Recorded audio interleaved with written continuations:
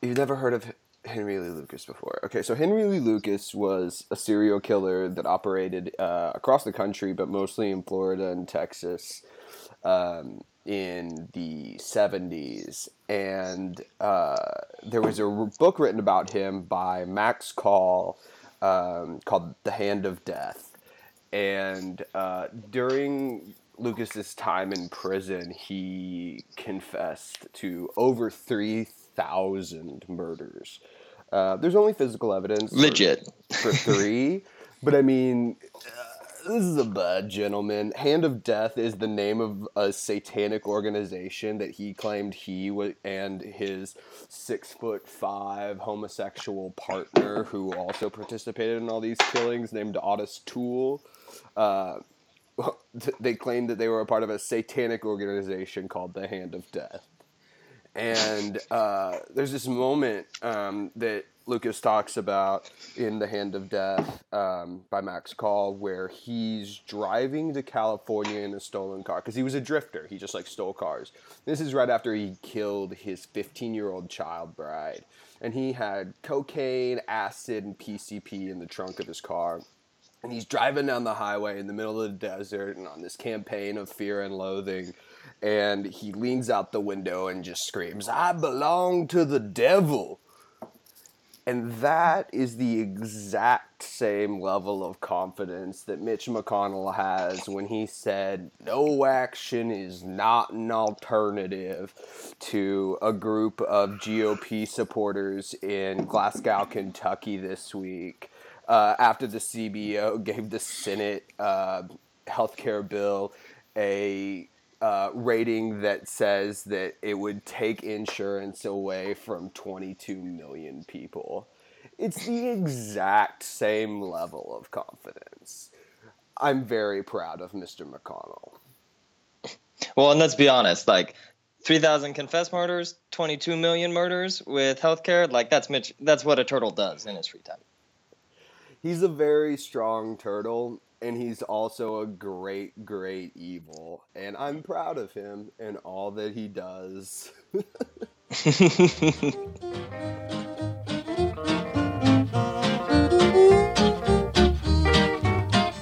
Many months has come and gone since I wandered from my home in those Oklahoma hills where I was born. Many a page of life has turned, many a lesson I have learned. Well, I feel like in those hills I still belong. Way down yonder in the Indian Nation, I ride my pony on the reservation in those Oklahoma hills where I was born. Now way down yonder in the Indian Nation, the cowboy's life is my occupation in those Oklahoma hills where I was born. So, I'm Adam Burnett, and I'm Cole Roberts. And this is Red Star Over Oklahoma. We're a small political podcast and news podcast broadcasting about left politics in Oklahoma. Do you have anything you want to add to that little intro, buddy? Yeah, I think it's important to remember that left Oklahoma is something we're also trying to make at the same time when we broadcast this show, since left Oklahoma is something that Republicans kind of killed off a long time ago. So we're trying to bring it back. Yeah, and I think that goes right into kind of part of the reasoning behind, why we wanted to do this. And we've had some conversations recently and in the last, 2 years. We've both been political minded, most of our lives. But especially with the last election, I think especially Oklahoma being one of the states that primaried for Bernie, I think it speaks to the fact that this is a home in one of the places where socialism and some of left politics have a history in the U.S., and the textbooks and the Republicans and the people who live here would love to forget that, but this is the state of Woody Guthrie and the Indiana Farmers Association and the Green Corn Rebellion. Yeah, it has been we have a history of socialism here, and I think in the last election, Oklahoma showed that both the young population, the kind of millennials as they were, and our generation, and even some of the older. I mean, I've met a lot of older folks who are in Oklahoma who voted for Bernie as well, and I feel they still seem very supportive. And I think there's kind of this, stretch because we have these very staunch Republicans in office, and the few Democrats are kind of just Dixiecrats. They don't advocate the hard social, like the Democratic Party of the state literally says it's not left wing or that it's a left party. They say it's a centrist party. They're like, we're not any kind of left, and that's just, it's not representative on the ground of what Oklahoma needs. And it's not representative of, we went 5 points for Bernie or something, it's here. There are people like this, and those people aren't getting proper representation in the state at the moment. Yeah, and I think Oklahoma as kind of this bastion of republicanism, and in recent years that has just kind of turned to this weird, not capitalist regulation, deregulation of the promotion of big business at the expense of everyone except big business. And it's created, massive problems across Oklahoma that I think can be addressed first and foremost by adopting some policies and having some interesting conversations that aren't just immediately outlawed. Communism is illegal in Oklahoma, but that are not just immediately outruled because of the words used to describe them. Words, we have a First Amendment because words are powerful, but we also have a First Amendment because they should be allowed. We have a right. Yeah. And it really is important to have this kind of conversation, I think, in Oklahoma, because we are so, we're so behind other parts of the country in ways that, should be solved. That other places have solved in ways that could be solved, in ways that are more left wing than anything that's going on in the States. And, the terrible poverty we have in the state, the amount of the fact that 80% of our bridges are might collapse today, things like that are things that have to be addressed by some kind of redistribution of wealth. There's no real way around it if you care about Oklahoma and if you care about the lives of Oklahomans. And I think you bring up a really great point about the bridges. I drive a lot in Oklahoma. I drive from Pryor into Tulsa a lot, and it just blows me away. You can tell where the tax money is. You can tell where the rich houses are because the roads are paved, and you can tell where the poor are and where the shitty taxes are because those roads just not paved. It is amazing. It's true in the cities too. If when I grew up on Brookside in Tulsa, Brookside's always been a relatively nice street, and then just driving up to Washington for high school, you watch it, the roads get worse as you head further north, as you go deeper into poorer parts of town. And Tulsa, of course, is just whoever builds the roads in Tulsa knows that if you build them shitty, you'll get the job again next year. But it's really impressive how much worse they get when you go into poor neighborhoods. Yeah. And I think one of the things you said, this is something that can really be addressed by a redistribution of wealth. And it's while that is exactly what needs to happen, it's not some crazy highfalutin idea. It's just maybe we shouldn't allow big business to have as many tax breaks as they want and treat oil like it's not a resource. I had messaged you a few months ago when I was in Oklahoma City. We were in a more poverty-stricken area and was driving around doing some stuff, and I just saw it was Section 80 housing just crammed together, and you could tell it had been mishmashedly built, and that, I could just envision different contractors and it all kind of not looking the same and being mashed together. And it was all circled around this very dense housing population, was all circled around an oil well. It's like this vast natural resource. An incredible natural resource. I mean, petrol, oil, fuels, everything on this planet. And yet, they have no access not only to that resource, but even though that they are near it physically, and it is literally in their backyard, they reap no benefit in a tax way from that. And I think that that's important, because when you're subjecting people to that kind of just nearness to dangerous machinery, and they have no recourse in receiving anything from a tax benefit, you're just concentrating wealth. You're not ever distributing it. Yeah. The economy isn't working. They have to live with the loud machine. They have to live with the bad smells. They have to live with the machine that's not going to get cleaned up whenever the well runs out. Their kids have to live with it. And that's a big problem in Oklahoma. That kills kids that oil companies don't clean up after themselves. And that was a big deal in the 90s that we finally were able to force them to have to do that sometimes. And it's a form of violence that those people are living near that kind of wealth and get to suffer from all of the bad things that go along with it and don't get any of the benefits. It's a form of violence, and that's wrong. It is. Well, let's move on to this week in national news, I guess, is where we're going to start. The very first thing on our list is, of course, North Korea's debuted their We Can Hit Alaska missile. And North Korea has been something that has sat on my mind for a long time, because I think that there's a really interesting conversation, not just in being able to say, like, all the jokes we make about Kim Jong-un and his wonderful little haircut and everything else are kind of passé, because he's in charge of the most oppressive and dangerous and humanitarian disaster regime on the planet. Yeah, exactly. Yeah.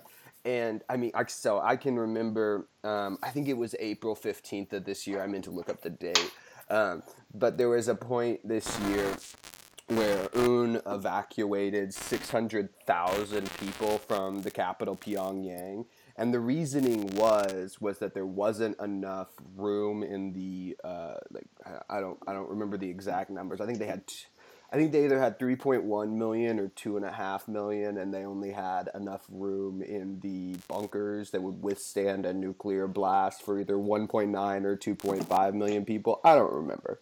But anyway, they sent 600,000 people into the desert, just exiled. And I can just remember that evening reading that and just thinking, those people are out there dying, and that is, this massive humanitarian disaster.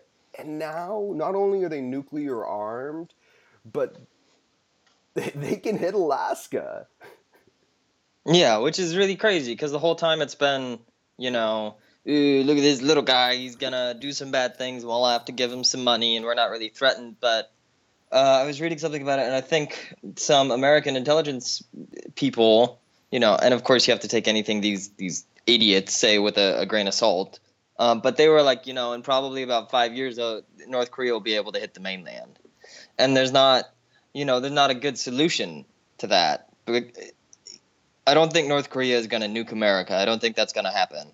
But I think there's a very real threat that, America would do some things and North Korea would do some things, and there's a certain kind of fatalism to how we and they as countries act on the international scale that's really, really dangerous. I mean, like, I remember in I think 2014 or something, some map came out where they were like, here's where we would nuke America.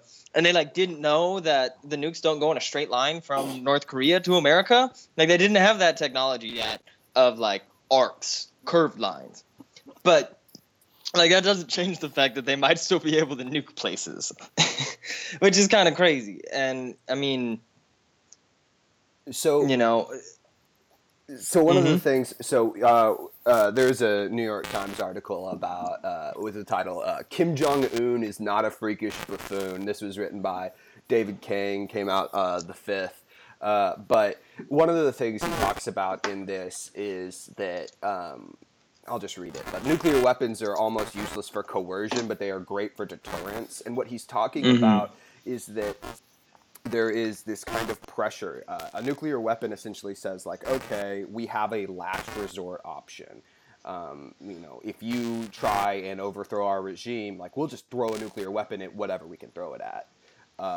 And like, I understand that, like, there is this, like, ability of a regime, but then, like, you think about, like, with that, the goal for so many people, especially I think at a federal level, is humanitarian intervention. We want to go in and help this terrible crisis that is going on, and these lives that are being lost. And what the problem though is that when you have that problem of humanitarian intervention where you're saying, okay, we need to go in and help these people, but they have a nuclear weapon, you're forgetting the entire dialectic on the other side, which is, should we really be involved with, like, going over and fighting another Korean War? Like, we already did this once in the 50s, and, like, there's a lot of critiques to be had about, and in the 50s we killed 20% of the population of Korea. Like, it was not a good thing.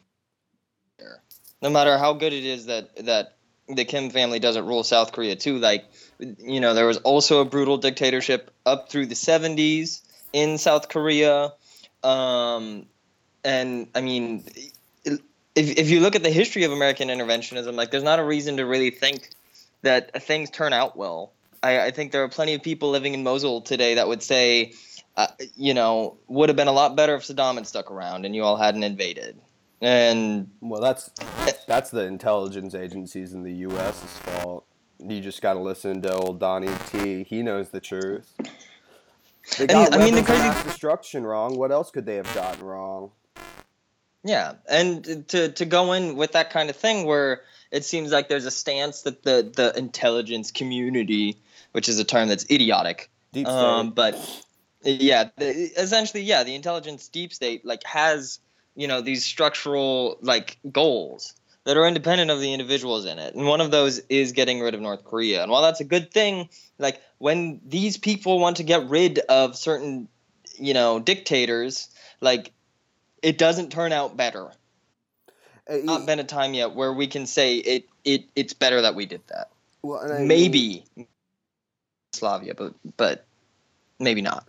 Yeah, and I mean, of course, there's a wonderful tradition in South America to discuss of pushing out democratically elected leaders to instill other governments, but not even on a lower level. But I mean, just you could look at Vietnam and Korea and the Gulf Wars and Iraq.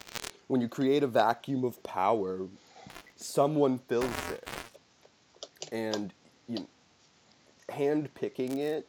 Who fills that vacuum from an ocean away is never going to result in a lasting peace. I mean, the history of Vietnam is a really great place to think about that. And I mean, even Korea, South Korea, didn't they have a pretty big mix-up with their political leadership earlier this year? Yeah, they ousted the president. They elected a new one who's more left-wing, who's like, we need to be less militaristic towards the north. Because, like, another part of this that, like, we so often forget, if part of the threat of this missile is that the North Korean military could target American bases in Japan and kill Americans. And that's how it's getting treated in the news, is that, oh no, they could kill these Americans. Oh no, they can hit Alaska now and kill some Americans. But what we ignore is that Seoul, the capital of South Korea, is really close to the demilitarized zone. And if there's a war, like, at least a couple thousand, if not like tens or hundreds of thousands of South Korean people are going to die in that first, 30 minutes to 5 hours of any kind of conflict, because North Korea is going to turn that city into rubble. And that city has, about 25 million residents. It's one of the biggest cities in the world. And if there's a war, like, all of these South Koreans die. And that's something, a ton of North Koreans are going to die too, and America doesn't have to deal with that. That's not our problem, and that's how it gets treated, and that's really, really fucked up because, like, I don't want to see that many people die. No matter how bad North Korea is, the fact that there's essentially this sacrificial offering that has to happen to get him out of power is just something that people don't seem to care about in American politics, and it's disgusting. And not even just the sacrificialness of it, but I'm always very impressed by after whatever happens, because there's always an after. I mean, if there's 4 people left on the Korean peninsula, there's going to be 4 people dealing with the aftermath, and the U.S. doesn't go back in after something like that and build roads, wells, hospitals, and schools. It's why Al-Qaeda and, frankly, ISIS have had such... I mean, not necessarily ISIS. I think Al-Qaeda is a better example, because when you destabilize the region and you take a lot of the infrastructure out of there, someone replaces it. And whoever that person who replaces it is has the allegiance of the local the people population. They help. Yeah. Yeah. Exactly. And ISIS is a little different because they just kind of jumped on an infrastructure and were given a lot of weapons by the U.S. military. And the Russians. And Syrians. But, I mean... By everybody. Yeah. I mean, it just helps to arm insurgents. That's been the goal of most foreign policies since, 1938? When did we start selling weapons? First World War. First World War, we were already saying, we want to sell guns to both people. Good business opportunity. Trench warfare. But I think that kind of wraps it up on North Korea. It's a massive humanitarian crisis, but at the same time, there are 3rd and 4th level consequences that have to be measured. Have to be discussed whenever we talk about this, that people don't want to talk about. People think the U.S. military could just ride in and save the day, and really just aren't willing to look outside their own damn country and see what that has meant in the 21st century. Exactly. So the G20 is going on this week. Over here across the pond. Yeah. Very sad I couldn't be there. All praises to our boys in black, burning cars and trash cans. Keep it up. Good job, guys. Hamburg's doing well. I've seen some good pictures of people getting sprayed with water hoses. Looks like a party. Someone needs to get some beach balls. So I saw something with the German water cannon cars, and it looks like a damn transformer, right? Like they picked the most idiotic thing for this car to look like somebody had pasted Optimus Prime on the front of it. It's pretty good. Can recommend. So I wanted to take a minute just because this is also something I had to look up, is I wanted to explain exactly what the G20 is. You're aware of what? Yeah. Okay. So. Yeah. It is the EU. It is a group of 20 countries, not actually 20 countries, which is the fun part. 19 countries. Yeah. And the European Union. And so the G20 is essentially like a big, they have it at the international version of a Hotel Marriott, and all of the world leaders just get together and, click clack loudly with, lizards and greys and Nordics, and Nazis come out of the center of the earth and take their and from the moon. Don't forget. Well, of course. I mean, the moon it's all, how the Hollow Earth works. Yeah.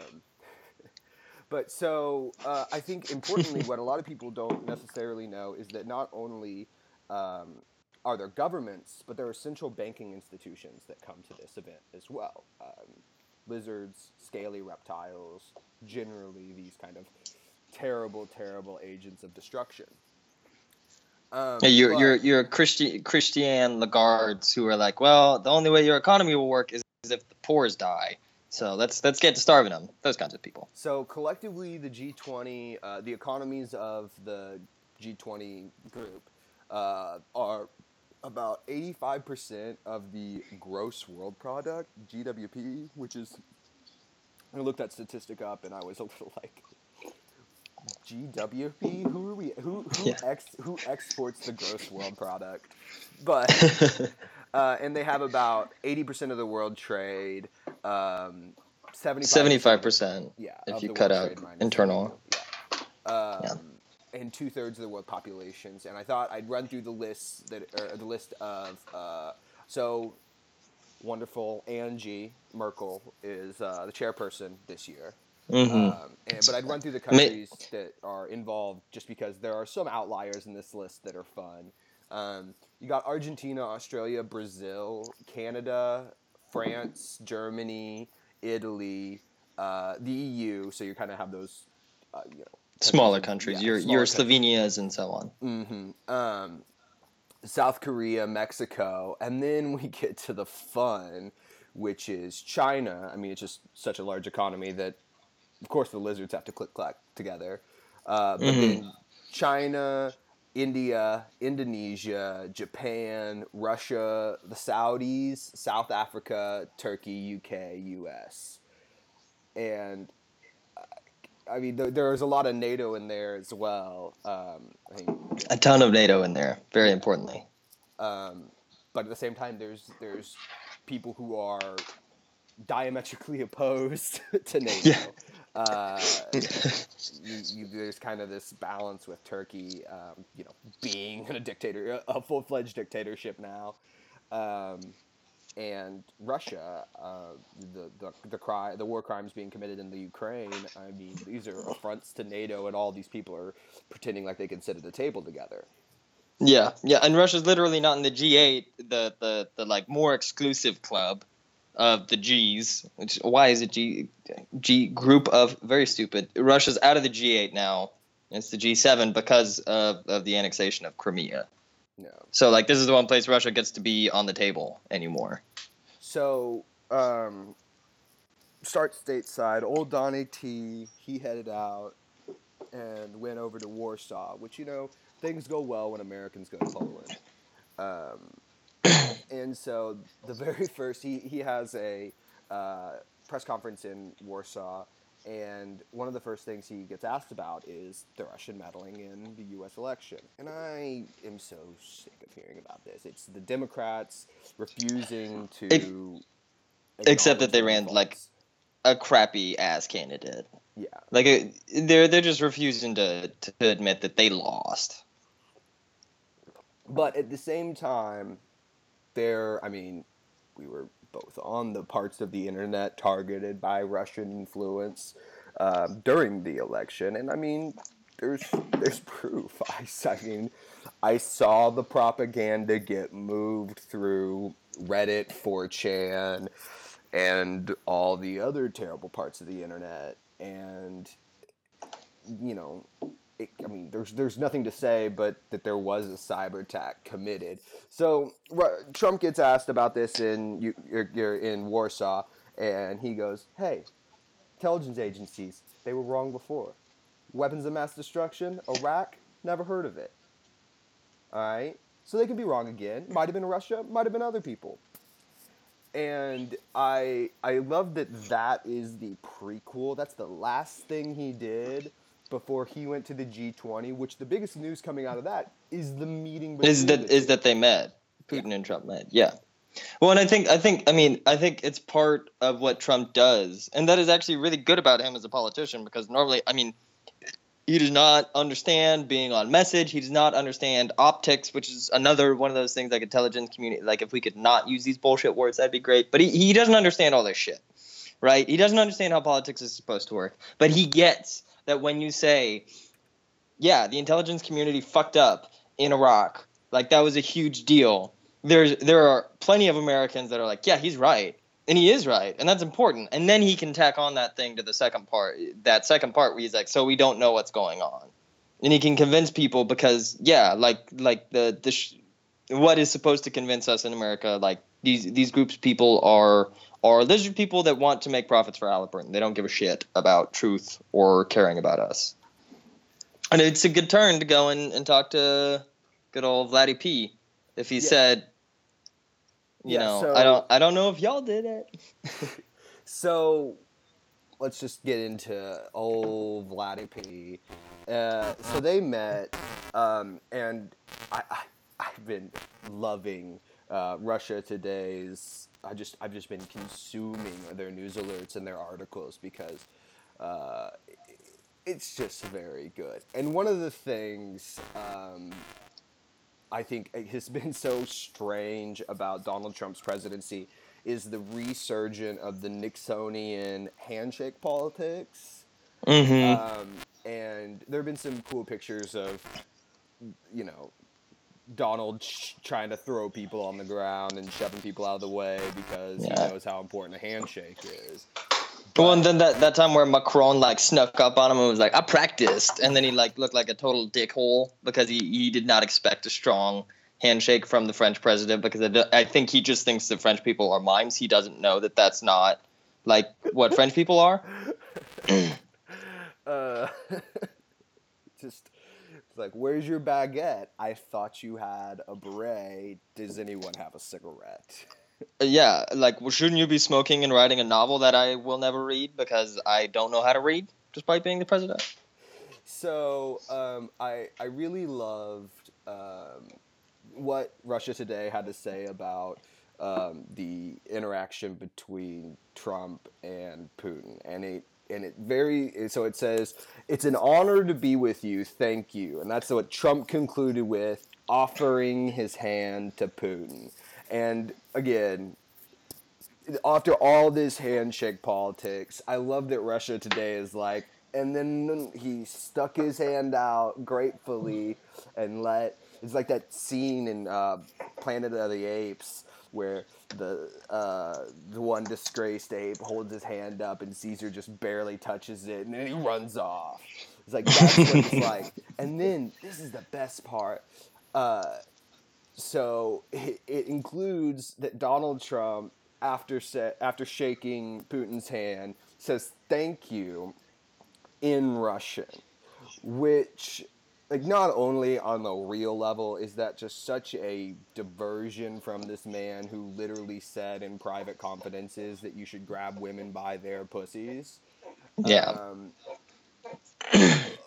But it is directly an invocation to call the gray mothership out of the space above Russia. It's just that they're like, oh, Donald Trump spoke Russian? Yeah, we have to land now, and we can take the harvest from the Arizona desert.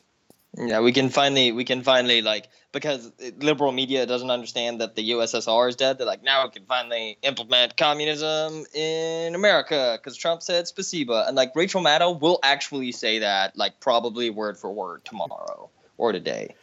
Because it's just these liberal commentators don't understand that there's a different thing going on now than there was whenever they went to college in the 80s. They're just too dumb to wrap their heads around that. Well, I mean, I think that touches on a good point too, is that this reignition of the Cold War by the Democrats is just, it's not so out of left field that I didn't see it coming, but at the same time, it's just so unoriginal. It's that's not what's going on, and it's one of these. It's one of these things that they do where they're like, oh, look, we agree so much with Republicans because Republicans and Democrats don't have a distinct foreign policy from each other. They're basically where should we bomb? How much should we bomb them? Probably the same amount. Obama was basically it's bad when American soldiers die. Let's expand the drone program. And Bush was it doesn't matter when American soldiers die. That's the difference between the two parties whenever it comes to that.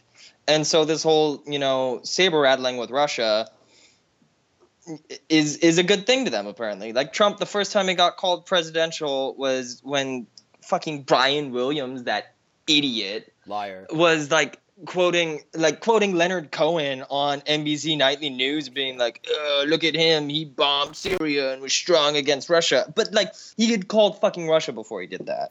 This is one of those phone calls he and Putin had. And they meet up and everybody, depending on what you read, one of them is beating the other or something.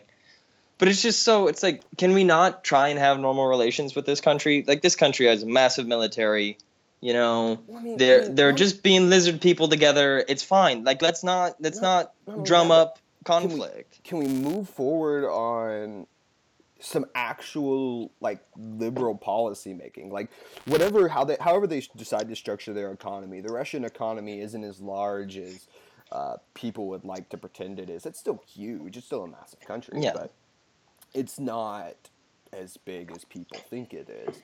Yeah, it's not America big. It's not. I'm much more invested in the destruction of the Russian free press, the violence enacted against LGBTQ plus bodies and people in Russian and Baltic state countries, and the oppression of poor people through this pseudo capitalism. And the war in Syria too, where they saved the Assad regime. The Russian military did that, and one of the things that came out that was good was, like they're like we can move forward on Syria, and people don't want that. People want this saber rattling bullshit, and people want.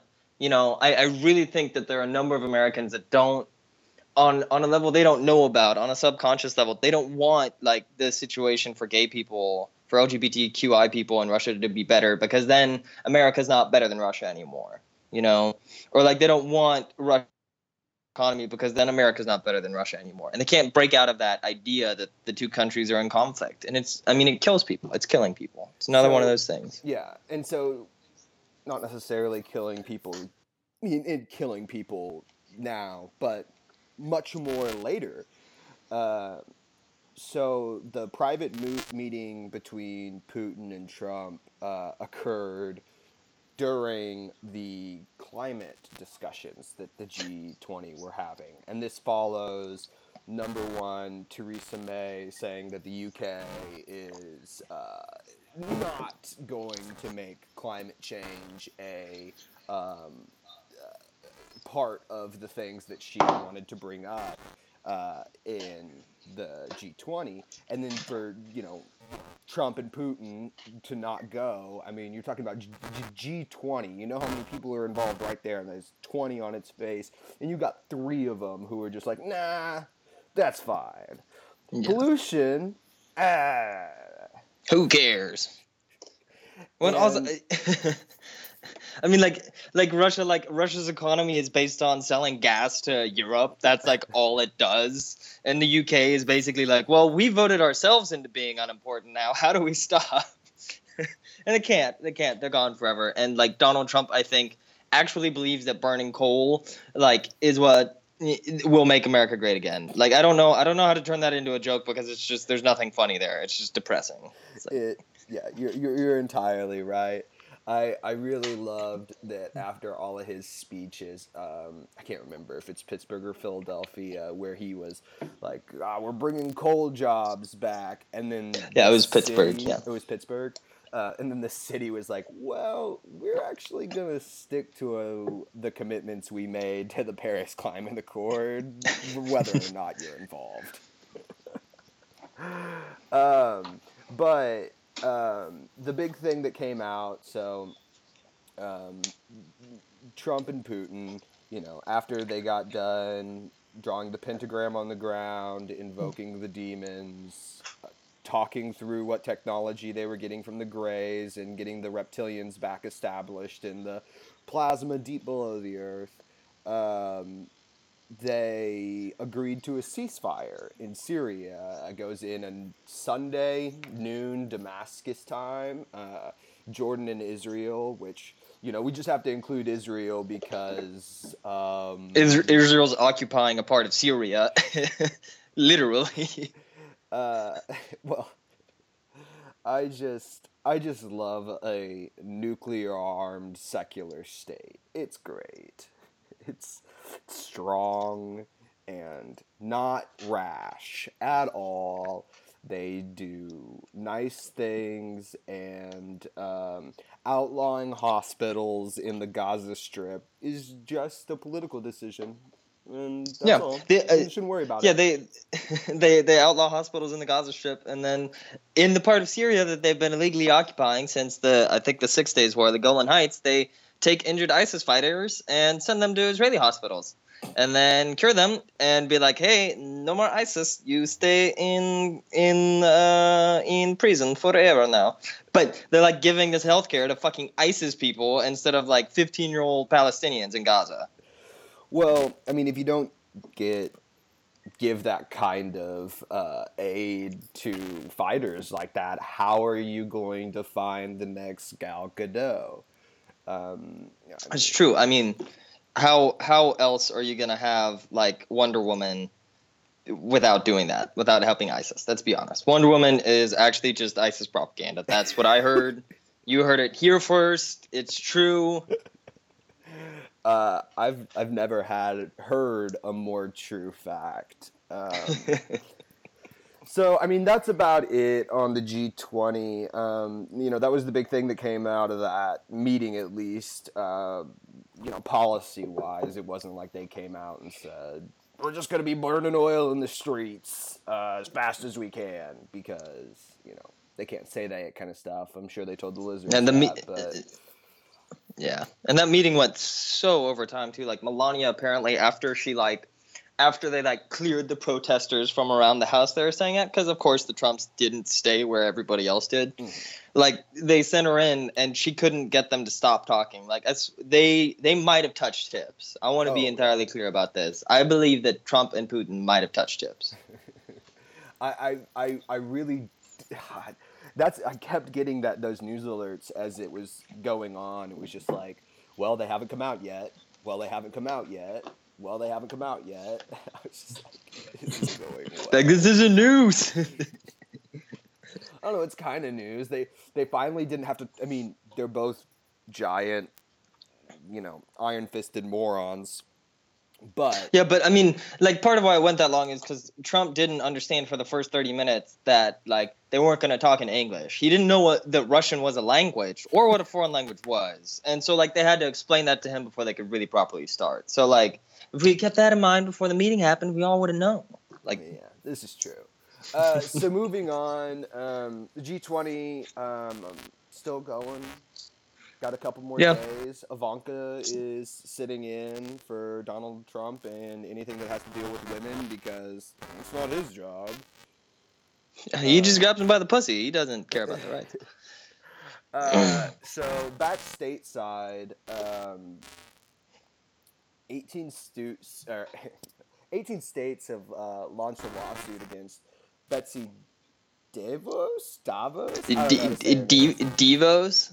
I refuse to say her name correctly because of how Betsy Bears will kill you at school. Devoted? I don't know. Yeah, you're right. It's not a name. It's not a real name. It's all really bad. So this lawsuit has to do with a student protection put in place by the Obama administration.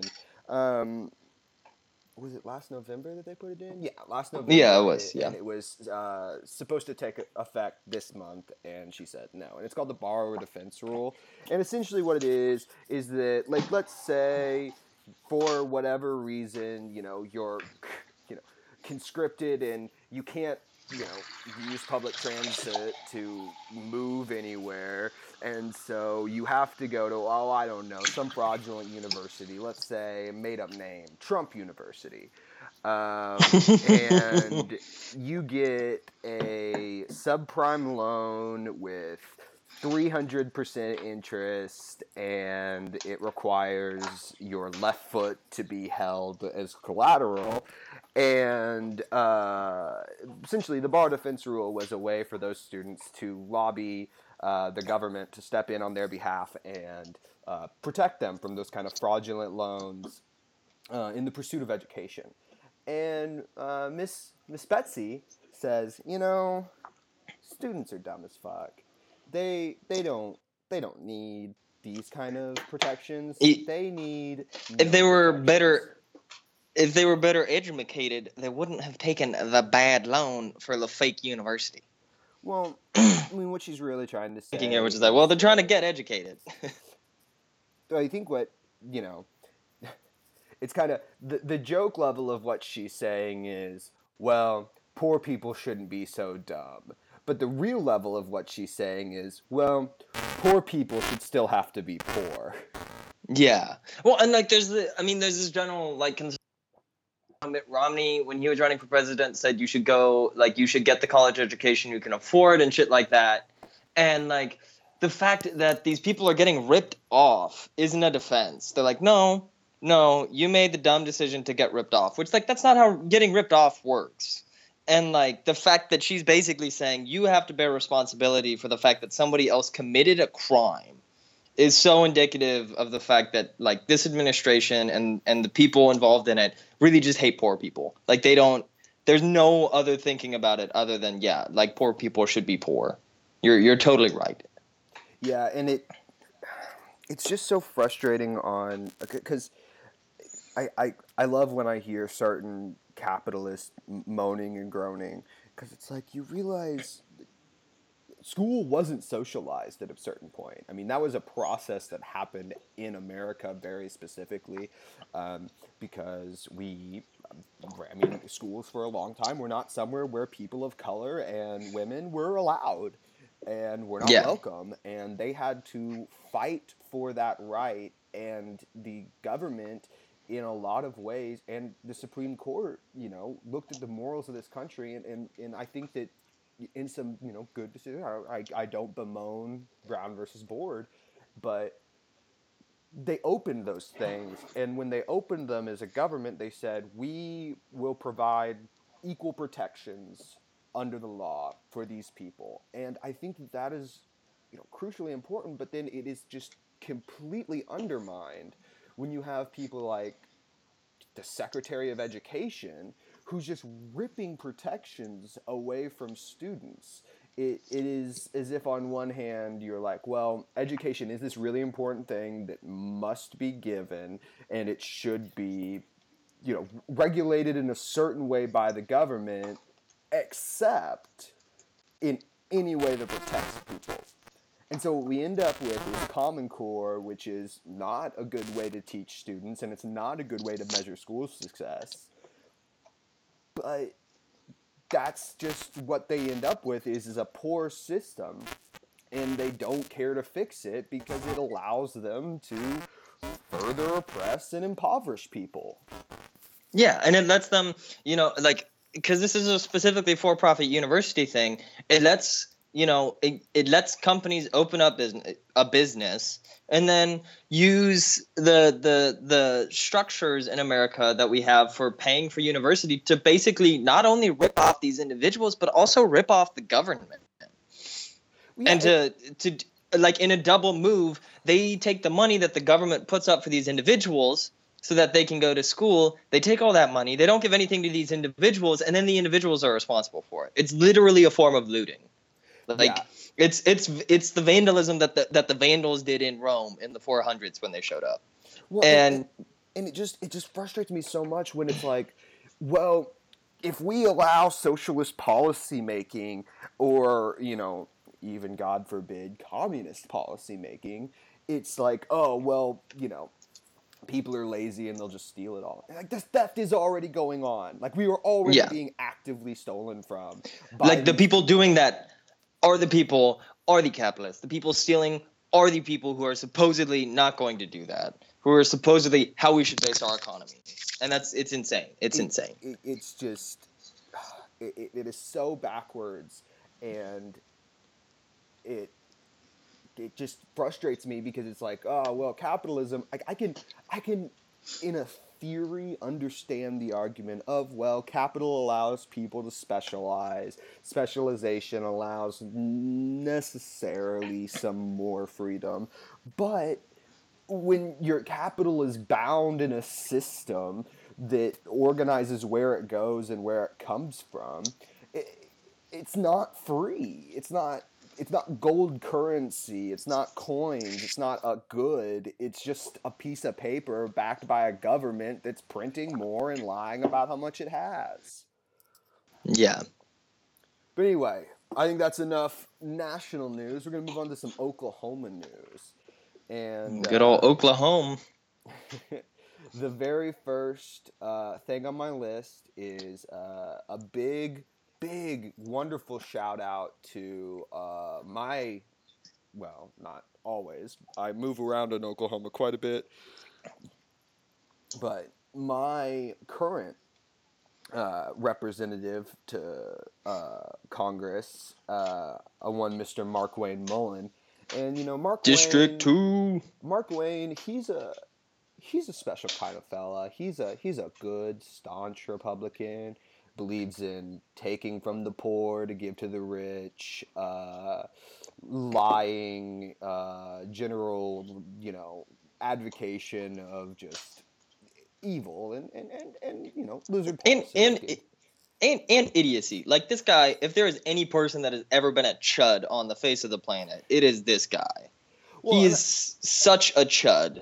Like, his whole story is his dad gets sick, and then, like, he inherits running these businesses when he's 20, and then doesn't know that he, like, is getting more money from the government as a congressman than he pays in taxes. Like, so what you're referencing, and I think that is, like, that was where I wanted to jump in, because old Mark Wayne, he's been a good old boy from Oklahoma, making good old boy decisions for a while, and I got plenty of bones to pick with politicians in Oklahoma, but this year, he was at a town hall and made a wonderful statement that he pays so much in taxes through his businesses that it negates his salary as a congressman, and that he performs as a representative as a service.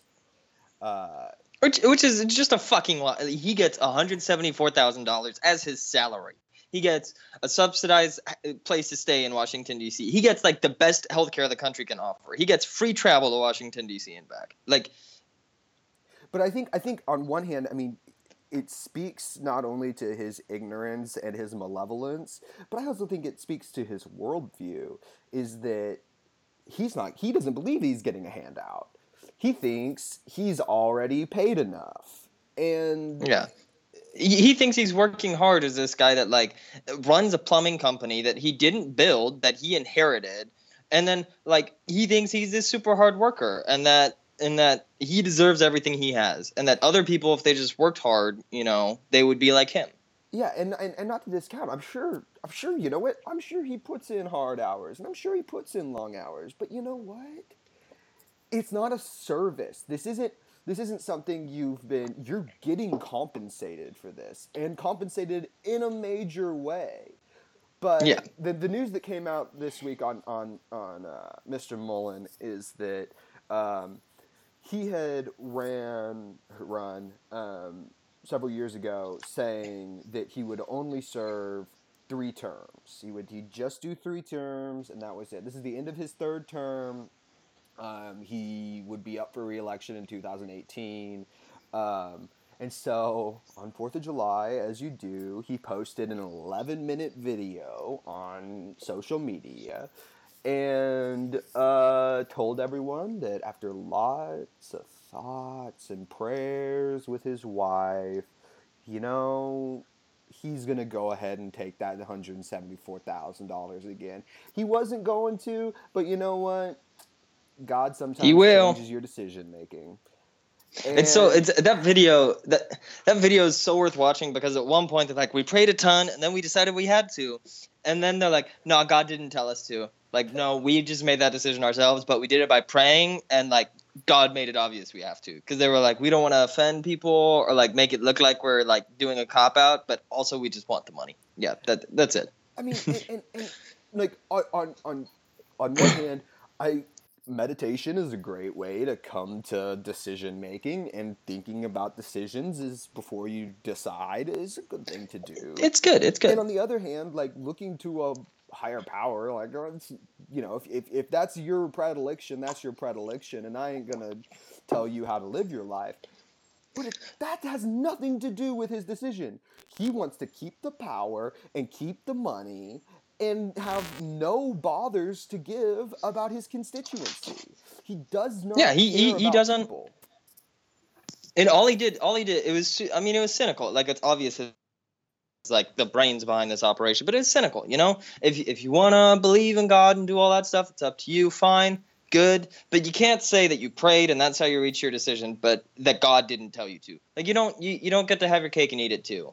And whenever you're using Christianity as an excuse to just screw over the people of Eastern Oklahoma, to not represent them in any way that benefits them materially, like, it's just wrong. It's fundamentally wrong. Like, because what good has come out of his representation on Capitol Hill for them? Nothing. Not a single good thing has happened. But in his eyes, he, like, and I can even see, we talk about echo chambers every once in a while, and I can even see the echo chamber that must be around him, because I'm sure through his eyes, he's got more money than he's ever had in his life. His businesses are more successful than maybe even when he started, and he sees that, rather than as a testament to him stacking the deck by being a politician in his own favor, he sees that as his hard work.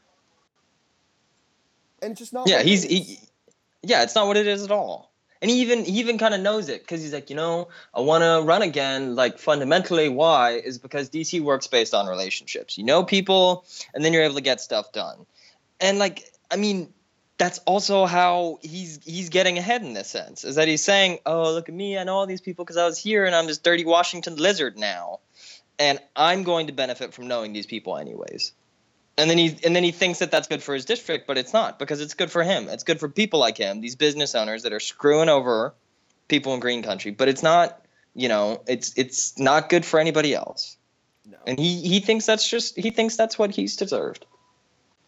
Yeah, and it just, I so often get so frustrated because of the massive hypocrisy that especially Republicans in Oklahoma lay out. Because on one hand they run, and like I just see the political ads and the political commentary. Dogs are freaking out. But I see the political ads and the political commentary where it's like, I'm a down-to-earth guy, I'm a farmer, I have a family, my wife loves me, my 2 daughters love me, we have a white picket fence, I can be trusted. Also, Washington is about relationships, and I have made them with the 7-foot-tall Nordic aliens that live beneath the White House, and they are now my primary source of information. And it's just like, so what are you? Are you a hometown guy who's putting your constituents first? Or are you a hardened Washington insider? Yeah, are you like some Nancy Pelosi person? Yeah, you can't be both. And they run like they're both. That's what they do. Yeah. Like, it was in his house, and it looked like nice, and it was like, yeah, we live in the countryside, and like, and my wife wears like crappy turquoise jewelry, like all the other suburban moms that live in Congressional District 2. Like, look at me, I'm just like you guys. But then he's not. No, he can't be if he makes that claim. No. So, moving past Mr. Mullen, because I could talk about him for hours and hours about just how angry I am. I want to move on to an article written in the Lost Ogle. I don't know how to pronounce anything. Lost Ogle? I think it's the Lost Ogle, right? So, Ogle is the name of a family of journalists in Oklahoma, and this is not necessarily satirical, but kind of a funnier, I guess, journalistic establishment out of Oklahoma, and so it's kind of a joke. The Ogles are on TV across Oklahoma, and so this is kind of a play on that, but. Lewis Fowler is one of the writers for them, and he wrote an article detailing a trip to a new supermarket in Moore, Oklahoma, just south of Oklahoma City. The capital of getting hit by tornadoes. Well, it just, for people who really believe in Christianity, it seems like God doesn't want anyone to live in Moore, and specifically in trailer parks in Moore. And I'd love to blame it on capitalists and terrible lawmakers forcing poor people to live in like bad conditions. But at a certain point, tornadoes are just nature, and you gotta stay Yeah. away. It's like I don't build my house on like the side of a mountain that has avalanches because that seems like a bad plan. But he details a trip to it's Winco Foods, and it's one of these. I mean, if you live in the States, and I know Mr. Roberts over there is highfalutin, going to his bodegas and getting his cigarettes from handmade producers, but here in the States, Fancy. they like to get a warehouse, stuff it full of food, staff it with 2, maybe 3 people, pay them actually nothing. They might actually require them to pay money to work for them. I'm sure they do. Like if they figured out that they're doing it. That's what they're doing. Well, I mean, I'm sure there's sure you can sit there and go, well, see, we provide you insurance, and since the only way to get insurance in the U.S. is to be allied to the corporate body that gives it out in the war of insurance that's going on, that can make you pay a small fee to do that. And hey, there's even a real argument to say that, you know what, businesses that require you to buy a uniform or to pay for a serving or waiting license, like, are designed that way to keep poor people from being able to get those jobs. Yeah. But Oklahoma is traditionally, a farming state. While we have a lot of oil money, and a lot of the money in the state comes from the air industry and those kind of things, through deregulation and allowing big business to flourish at the expense of the population. But there's a lot of farmland, and there's been historically very great farmers markets and an opportunity for something like farm to table to really flourish in Oklahoma and provide good, nutritious, cheap food to a population that doesn't have it. And these kind of places, it's almost this dystopian view of the future where they lock all the food up at night and the people just stand out front and wait. Well, yeah, and it's really, I know that he does this in like the OKC metro area, but it's really crazy to read this story because it's like, super poor. Aldi hasn't opened up near me. Aldi, interestingly enough, is German, and the German model is to just open a warehouse and like throw food in it and call it good. But like these poor people fighting over access to food is one of the like most telling things about how Oklahoma cities are set up, namely like Oklahoma City and Tulsa.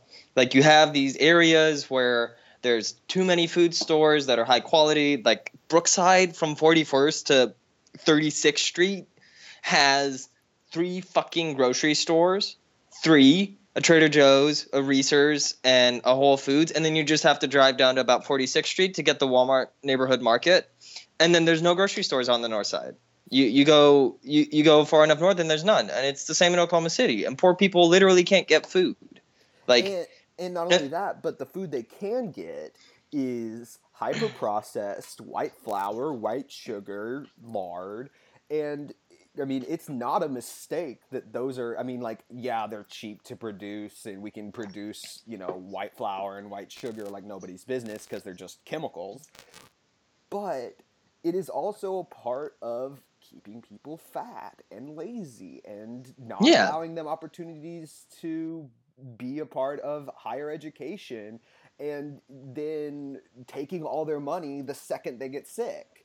And when they don't have the education to get a job to pay for their health care, then they just become latched onto the government, and then every Republican in the state goes, well, they should just work harder. They're they not should a work product harder. of their environment. And it's like these people, if you're living somewhere like this, like probably the closest food to you is at the gas station, right? And it's roller food, or it's some fried chicken or something. Maybe a McDonald's or Wendy's. And then, like you're working 50 or 60 hours a week most likely just to make, and you're probably still not making ends meet despite doing that. And then, of course, you don't have the time to go to the grocery store. You don't have the time to buy the good food. And, like, it's not just the worst process. It's not just, like, bad processed food. It's the worst kind of bad processed food you have access to in those situations. And then you go, like, they open up this grocery store, and the guy's like, I want to shop here. I need to shop here for my wallet. But it's like we're in a cattle pen. Mm-hmm. Like, it's literally not doable because so many people are here because they don't have access to basic food. Yeah. And like you said, it shouldn't be a thing in Oklahoma. There is enough food production. The state is really varied in terms of the life it has, in terms of the geographic zones it matches up with, and it's just disgusting. Yeah, and it, like I said, and like you said, it in a state with such a rich agricultural tradition and history, it's really disgusting that we've outsourced, just the production, but in terms of having jobs for people to do, is like we pretend like there's not, and it's like, well, we ship in all our food from God knows where, from Iowa or some shit. Yeah, other processing facilities, and it's like we could do that here. Yeah, we could get jobs by making the food we need to feed the people that don't have jobs right now, but it's not profitable, and so we don't do things that are good for the community. So to move from something that is profitable but is also not good for the community, yes. Oklahoma Watch, which is a really cool organization out of OU's Gaylord College of Journalism that I am a graduate from, and they put out a article on the 1st of July. Essentially, what the long and short of this article is that oil wells in Oklahoma, for the first 3 years, they have a much lower tax rate than the lifespan of the well following that. So what that incentivizes is heavy use that first 3 years. And, like, in the same article, like, if you fucking read about this, it doesn't just incentivize heavy use. Like, no matter what, with the kinds of wells that they are, these injection wells that are causing fucking earthquakes, by the way, and literally destroying the state of Oklahoma physically in that sense. Or rather, like, processes associated with them are doing that. Something like 60% of the oil gets out of the well in those first 3 years, and then, like, 49% of the natural gas. Yeah. So more than half of the production capacity goes away in these first 3 years. Yeah. But not only that, but the way I and then once it moves fast, they drop the tax, or they raise the tax rate, and there's a much less to be taxed. And while that makes a little bit of sense in like, oh, well, you want to, but it's the deregulation. It's the incentivizing this oil trading and this oil resource exploitation with no benefit, not only to the consumer, but to the people of Oklahoma. We have, and not only that, but what it really incentivizes is building a well, using it as hard as you can, and the second the tax rate raises, just leaving it. Stopping it. Yeah, just letting it be a mass of steel and concrete embedded in the earth for kids to play on or whatever. Yeah, for meth heads to die on when they're trying to steal copper from it or something like that. Exactly. Or just poor people. And I think that's a really great point. I mean, not just, meth heads, but when you impoverish a population, give them no recourse to climb any social ladder, and then you leave plentiful resource like copper that can be sold very easily just laying in fields, and then you imprison these people and use their labor as prisoners because you've built a system that's made to do that. It's the entire reason it's there is to do that. And I mean, I think this thing with the wells is also like the logic. I remember hearing some Republican state representative or senator talking about it, and he's like, yeah, we just want to make sure that they drill here. And like, you don't get to choose, this isn't like Google setting up some information center or something. You don't get to choose where you drill for oil. You drill where the fucking oil is. You can't take those jobs out of Oklahoma and move them somewhere else because you'd have to get the oil out of the ground first, put it in the ground somewhere else, and then dig it out there for that to function. And to say, oh, no, they're just not going to do it if we tax them. Yes, they will, because the only way they can make money is getting it out of the fucking ground. Like, there's no harm in taxing them in that sense. And not only that, but I think it speaks to...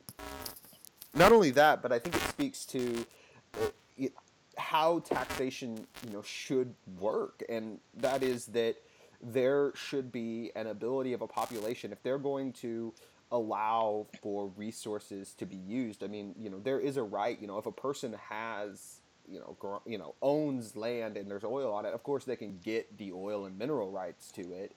But at the same time, the general population, so much of this state-owned land, it needs to be taxed. And not only that, but in the private sector, it also needs to be taxed because these wells are still eyesores. They're still out there. There's still allocation of resources. And they're literally causing earthquakes. Like, they're causing negative externalities. Like, Oklahoma used to not have earthquakes, and we have like 4,000 earthquakes to California's 1,000 now because these new wells that aren't getting taxed require you to inject wastewater into the ground that causes earthquakes. So, like, people's homes are getting destroyed from this stuff that we are refusing to tax. It's like that's what taxers should do. Say, you're going to do this here, and you're going to have to pay for the problems you cause. If you're going to do this. And oh God, I'd hate to ever say that, we should have an ability to use taxes to further our societal goals, but just pay for the damage. I mean, we're literally, the legislature is incentivizing building more wells and not using them. Correctly, and not using them to the fullness of their capacity, and that in and of itself is waste, and it just encourages more waste. And the thing is, we have this massive budget hole. All the other oil states don't have a budget hole like we have because we tax this. So if oil prices drop because the oil market's volatile, like, our income went away when it dropped because there was no more reason to produce. And now, we can't do anything other than something like raise the fucking cigarette tax or the cigarette fee, which is something I really want to talk about. Okay, this is all you. I think that's a perfect segue into the conservative reading list. Oklahoma opinion conservative reading list, which is really hard to do because there aren't a lot of opinion articles in Oklahoma.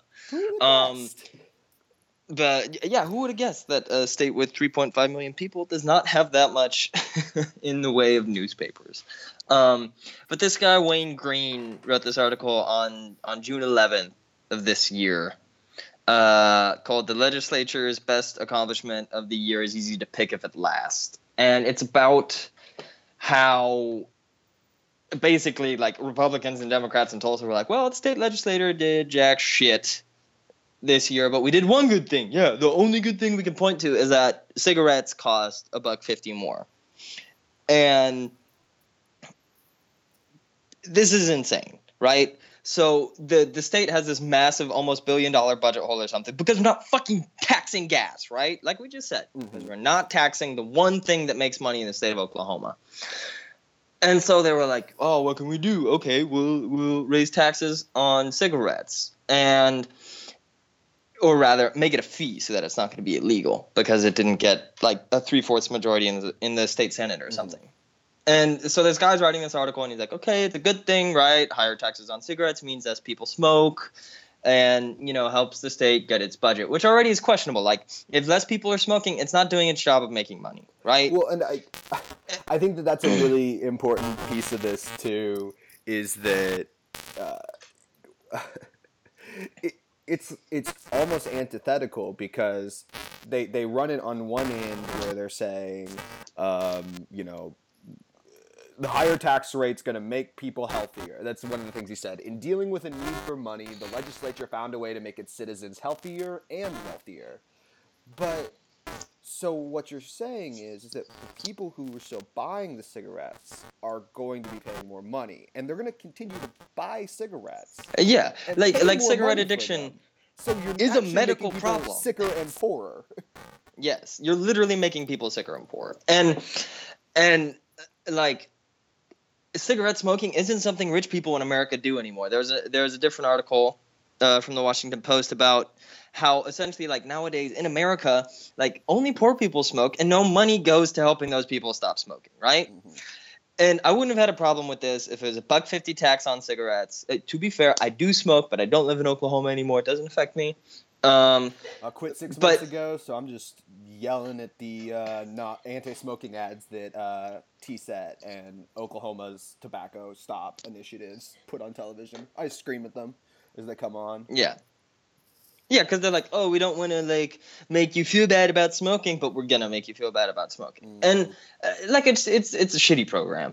But if they were using this tax money to help people quit smoking instead of dealing with the fact that the state legislature is not able to do its job of producing the revenue necessary to pay its fucking bills, let alone help out society in Oklahoma, right? I would be so much less mad about this. But he talks about this too, and what he does is he says basically, oh, like you said, that quote about how, and this is right after that quote, in dealing with the need for money, the legislator found a way to make its citizens healthier and wealthier. And then he follows it with, to their shame, almost no Democrats supported the measure. They were holding out for a higher gross production tax rate, a worthy separate goal, but not sufficient reason to miss the chance to save young lives. But it is. And it's so fucked up because now Republicans can say, oh, we have the cigarette tax. It's a buy-in tax. You only do it if you choose to, air quotes around choose to, because the only people that buy cigarettes are addicted. Like, this tax would not produce revenue if people weren't addicted to cigarettes. And the Democrats were saying, no, we need to do something that will actually fund Schools, our state. We need actual roads, taxes. healthcare. Like we need to deal with the fact that 1 in 5 Oklahoman children go to bed hungry. We need to deal with the fact that our bridges going to collapse tomorrow. We need to deal with the fact that like our higher education is so expensive that the state doesn't even pay for 10% of it anymore.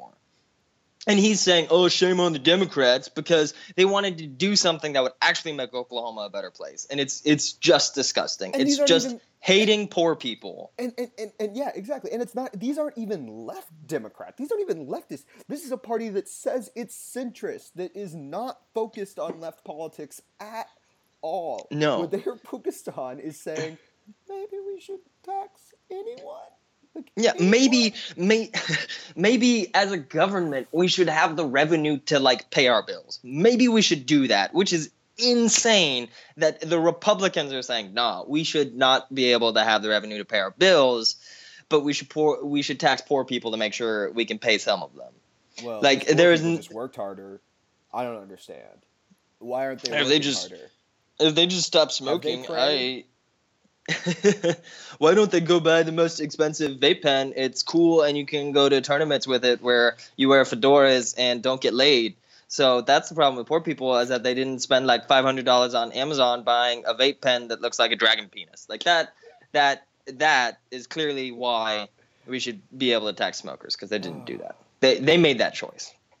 But yeah, this is indicative of so many problems in Oklahoma, and indicative of the hypocritical nature of the government and the legislature here, is that what they like it's this line in this thing that makes the citizens healthier and wealthier. So what it's really saying, what that line really says, is that the legislature found a way for people who don't smoke to feel better about themselves, and for poor people who are addicted to be poor. Yeah, to make those poor people have to live like they made those poor people into negative externalities of the fact that the state legislature won't do its job. Yeah, exactly.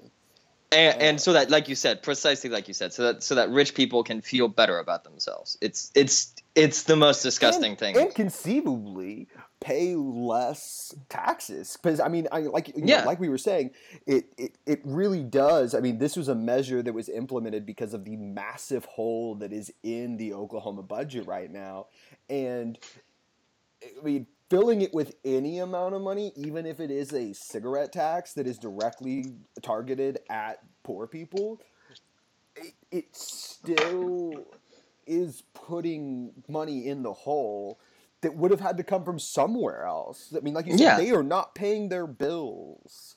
And so any of that money, the people it's making feel healthier, not actually healthier, but feel healthier, and actually making the rich richer, actually making the rich more wealthy. Well, and what they're going to do too, like 100%, this will happen. The oil market is going to get better for a couple years. They're going to have tax revenue again. They're going to solve the problem. And then they're going to cut taxes based on the revenue coming from the cigarette tax. They're going to cut taxes on oil companies and rich people and property. They're going to say, oh, yeah, no, we have this new source of revenue, and we can do away with another one that is actually doing something valuable for the community instead of making it harder to get out of, I don't know, Purcell or something. Yeah. Instead of making it harder for you to afford going to university or like buying your fucking food. Yeah. Well, I think that's going to be a good point for us to probably call it a day.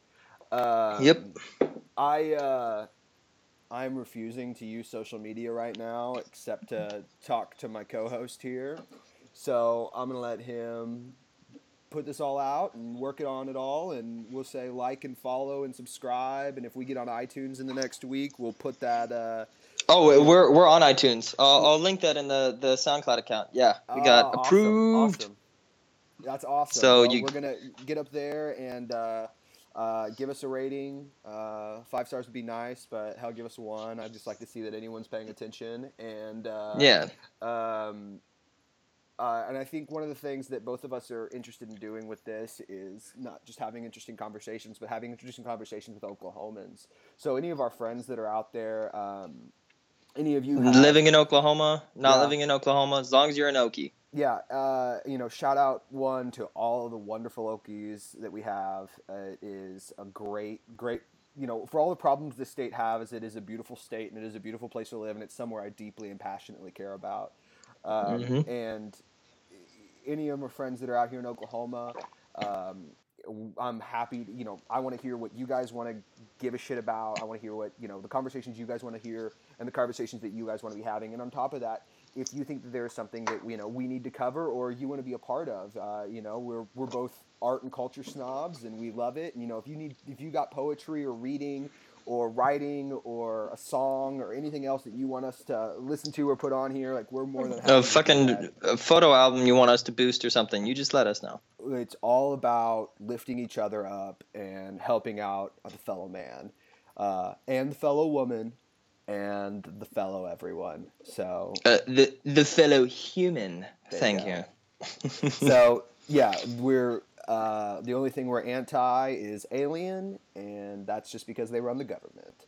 Yeah. But thank you so much for listening, and sayonara. Talk to you next time.